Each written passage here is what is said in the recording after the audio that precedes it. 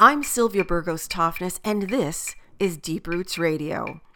Every week, my guests help us connect the dots between what we eat and how it's grown, because every single food dollar we spend either protects or degrades the environment, produces foods with high nutrition or empty calories, and either helps pay a fair wage or keeps farm workers among the working poor.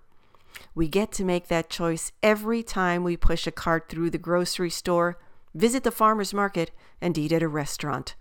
I hope you enjoy this interview. You and I have spoken to so many people over the last few years that are trying to really change the food system so that, in fact, more consumers get to buy fruits and vegetables that are really high in nutrition, that are grown locally. Right. And that actually are returning to the farmer what's closer to a living wage, because certainly the trend has been in the opposite direction in this United States. And there's a movement that we've heard about too, although we haven't really spoken to anybody on this show about it, called the slow food movement. And that's something that we will actually do in future shows. And the slow food movement is really about getting back in touch with real food, how to cook it, and to understand that you have to invest time to produce a good meal. Because the flavors that you get are different, and because the time that you spend with family changes. Right. And the places where you buy your food tend to change too, because you're looking for more foods that are not processed, not prepared. And just this week, I read about something that really surprised me. I came across an announcement for a Slow Money event in June. I'd like to slow it down leaving my wallet. Yeah. Well, who knows how this might help. And I thought, slow money, what's that about? Yeah. And it has an absolute tie to sustainable farming. And so I looked at the poster, I read a little bit about it, and wouldn't you know, the event is right in our own backyard. It's in St. Paul, Minnesota, in June. And the person that we've got on the line today is someone that, in fact, we've talked to before, because his organization, Renewing the Countryside, is all about rebuilding a food system that is socially just, financially sustainable, and that gets to environmental issues and nutrient-dense food. That's the ultimate product. So this morning we've had on the line Brett Olson, who is a co-founder of Renewing the Countryside. Good morning, Brett. How are you? I'm just fantastic, Sylvia. I'm so glad you had me back on the show. Thank you very much. Oh, you're more than welcome. We're so glad because, as I mentioned, the whole idea of slow money is a new term for me. And how it might be tied to rebuilding our food system is something I really know almost nothing about. So maybe you can start with a simple set of definitions for us. What do you mean by slow money? Slow food, you can say, as a really strong counter to fast food, right? The normal drive-through window kind of thing. And slow money sort of has a similar thing with fast money. And you've let's go make a quick buck, or some fast money, some easy money. And a lot of people, and you hear about these machine trades on the stock exchange that are just nanoseconds, changing billions of dollars every minute. And this is really about, like slow food, relocalizing it, bringing it back down to earth, putting it into the hands of real people that that are your neighbors, and specifically around farming and food systems. So you're talking about investing in your local food system, and that's a big kind of qualifier there. Absolutely. Reimagine 50% of your investment dollars going into your own backyard, where you can see it grow, you can help fertilize it, and it's not just about money.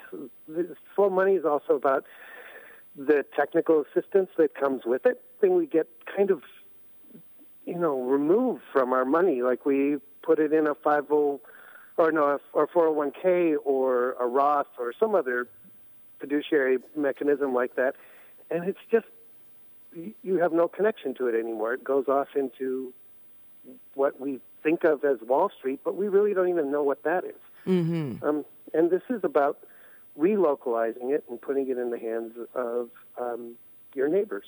There's a cheesemaker that I just heard of down in my little neck of the woods here in the Driftless area of Minnesota, who is making a fantastic goat cheese, but they can't quite get it to a commercial scale because they don't have a pasteurizer, right? So they need a not an industrial scale. It's not craft food. It's just a little, pasteurizer, and they don't have the capital to do that. So I could, and let's say you and I formed some kind of investment club, which is another kind of thing that happens, and we decide to invest in this cheesemaker. She gets to use our capital to make cheese, and we get to get some kind of return on that, depending on what our agreement is,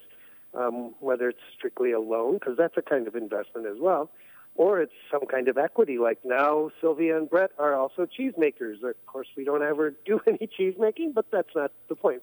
Where I can now actually see the fruits of my money, and I can see how it gets moved around, and then it becomes a real thing, and I can put my hands on it, and that's the kind of thing I think people are looking for. And what's really interesting, though, is that with the recent Jobs Act of a couple of years ago, the federal government has made it legal for you to actually invest, not just a gift.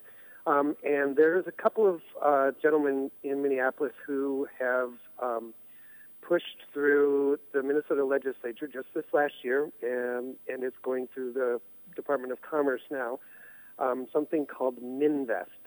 And MinVest, those guys will be at the event. We got to keep plugging the event, don't we? Yes, we do. The event's on June 17th over at the Como Park Pavilion. Those two guys will come there, and they'll explain a little bit how MinVest will work, where you'll actually be able to use a Kickstarter-type program online to actually invest in companies. It's a new thing. A couple of other states are already doing it, but we'll be able to do that. Now you've made a very important distinction. Online with things like Kickstarter, and that's not the only kind of fundraising program out there. It is about making a gift. And you are talking about making an investment. So you're talking about getting a return on your investment by funding efforts in the local food scene. This is a really brand new idea for a lot of people. So they'll come. There's a couple. There's a farmer that wanted to add some renewable energy source to their packing shed. It's really fairly expensive endeavor to put on, and looked for a group of investors to help him do that. And they did. They came through with the money to put these solar collectors on the packing shed. And now he's looking to find some investment or some loans or something along those lines to buy what he currently is renting for farmland. Give him some more stability, because rented farmland is a scary thing for a farmer because it, is a year-by-year basis. So he'll come and explain sort of where that's at, and hopefully make some relationships and that will turn out to help him fund that farmland purchase. I would suspect that there's, of course, with any kind of investing, you've got two partners. One that's making the investment, and the other one who is asking for the investment and turning it into either a service or a product. I would suspect that there are lots of questions that investors would have. How much, what kind of return should I expect? How is the risk in all of this. And usually the bigger the return is usually comes from the bigger the risk involved in something. But you also have that farmer or that entrepreneur who's looking for the money. I would suspect that there are lots of farmers, there are lots of farm-based businesses that would also be a little afraid to get into this kind of a relationship. So will there be on June 17th some people to explain to the borrower or to the person looking for an investment, how this works and how much risk there is involved? Because I would suspect some people are kind of afraid of it as well. Yeah, both sides have a lot of questions, and that's why this relationship needs to be built. And I don't expect anybody to whip out their checkbook, right? Because it is more complex than that. I do find, a number of farmers who are kind of reluctant, and they kind of look, out of that one crazy eye from the side, because they're like, I don't need that. I don't want any investment. But they're willing to. Every farmer around you, Sylvia, goes to the bank every spring and gets a $200,000 loan to plant their corn and beans, right? That's just, it's a normal practice. And the difference is that for a lot of these diversified farms that are doing things not that commodity, tight little box that everything fits in, banks just look at them like, I don't know what to do with you. I don't know how to guarantee that loan. And so they don't really have access to the capital that farmers already are taking advantage of. So this is filling a gap for them or for people that are sort of non-traditional, new immigrants or the unbanked, that kind of group. It doesn't mean they're that they're high risk individual. It just means that they don't fit the system that was built for that commodity type farming. And so there is an education that it's much smarter. And anyone who runs a business will say it's way smarter for me to use your money to make me money than to use my money to make me money, because it's your money. I didn't have to come up with it. Right. And so the same thing goes here: is that it's wise for the farmer to take advantage of using other people's money to make their own. But that means that you also have to have in place more than a handshake, and you've got to lay things out. And when it's local and it's something you can be tangible, have a relationship to, then and some technical assistance comes with it. They keep an eye on your money, right? I mean, it's more than just getting that statement from Calvert every quarter. This is a way that you can say, what do you need? Oh, you need some help with marketing? Well, I have a friend and something, or maybe we can work something out, or you need new packaging. Well, let's, that kind of thing, and you can build that relationship and make a decision like, do I need, 2% back? That's twice what my money market is. Or maybe I need 5% back.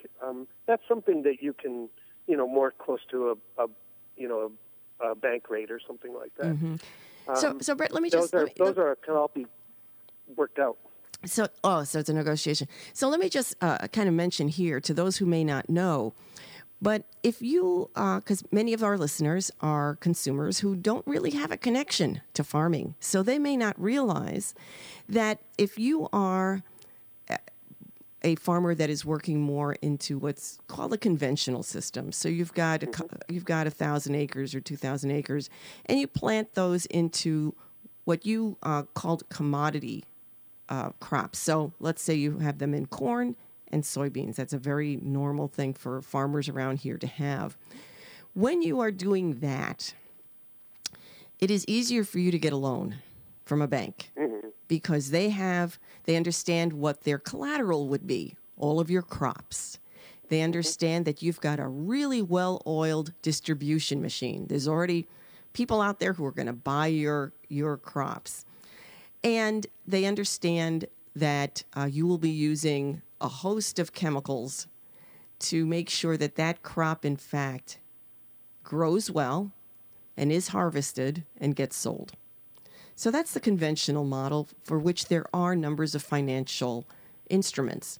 There's one other little piece of that that's just the jewel, Sylvia, is that if your corn and beans all die, the federal government will be there to back that loan up. Right. So that's a beautiful little gem at the end of it. If your asparagus all dries up, that's a different ball of wax. Right. So so the opposite is that if you're a smaller, diversified operation that is also growing 15 kinds of vegetables, 2 kinds of fruit. You've got chickens that you sell and grow out as well. You've got some cattle.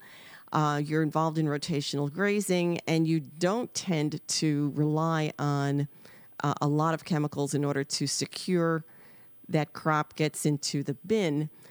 There are not a lot of financial instruments to help you. You do not have access to the capital that, Brett, you described. And so I can see now where this slow money movement really fills a very critical gap. Yeah, it's brilliant. I feel better about that kind of investing. And when you get one of these investment clubs, like there's No Small Potatoes is one in Maine, and the Slow Money Maine website is really excellent resource for people to also look up sort of how this slow money works. It could be as little as, pooling your $50 and my $100, and Dave, he's rich, so he puts in $700, and we get all of those things together, and it can fit. This is not the high roller, big buck kind of necessarily thing, and it's scalable, and it fits the size that you're at, and can mean the world of difference to somebody. Like if someone wanted to start, beef packing plant or cutting, a butcher. How difficult it is to get your cattle to market, right? I mean, it's just not easy. There's nobody out there doing it. Somebody, that's because it's extremely capital intensive, and it's a difficult business to start. But I could see you saying that someone came to you and said, we're going to start this right here in Amory. We're going to start cutting meat. You'd be like, I want a piece of that because I know that it's something that my neighborhood needs. It's scalable. It feels right. I know how it works. And I think that's great. And people are doing it already all over the place, Sylvia. Like, how many shows have you done about CSAs? I mean, that is an investment. Yes. And you take your dividends in boxes of vegetables. Right. This is the same kind of thing. The farmer gets to use your money, whether in the CSA model, they give it back to you in vegetables, and in this model, they give it back to you in monetary dividends. Same exact type of thing. Right. So let me ask you, how old is this movement, this slow movement? The slow money movement is only a couple. Slow money movements. It's only a few years old. It was started by a guy named Woody Tesh, who wrote a book called Slow Money, and now is down to a couple dozen chapters around the U.S. The Slow Money Minnesota that we're renewing the countryside is not running this. We're just kind of incubating it until it can go off on its own. And is really the reason we can do this is we got a federal grant from SARE, who kind of look at different investment or ways of funding land access and farming and food. So we've been doing this with a few partners, and this is going to be our inaugural event. So right now, you've got the event coming up June 17th. It runs from 5 to 8 p.m. Where do people go in order to register to find out more? Do you have a website they can go to? Yep, renewingthecountryside.org website. So renewingthecountryside.org / slow_money_Minnesota.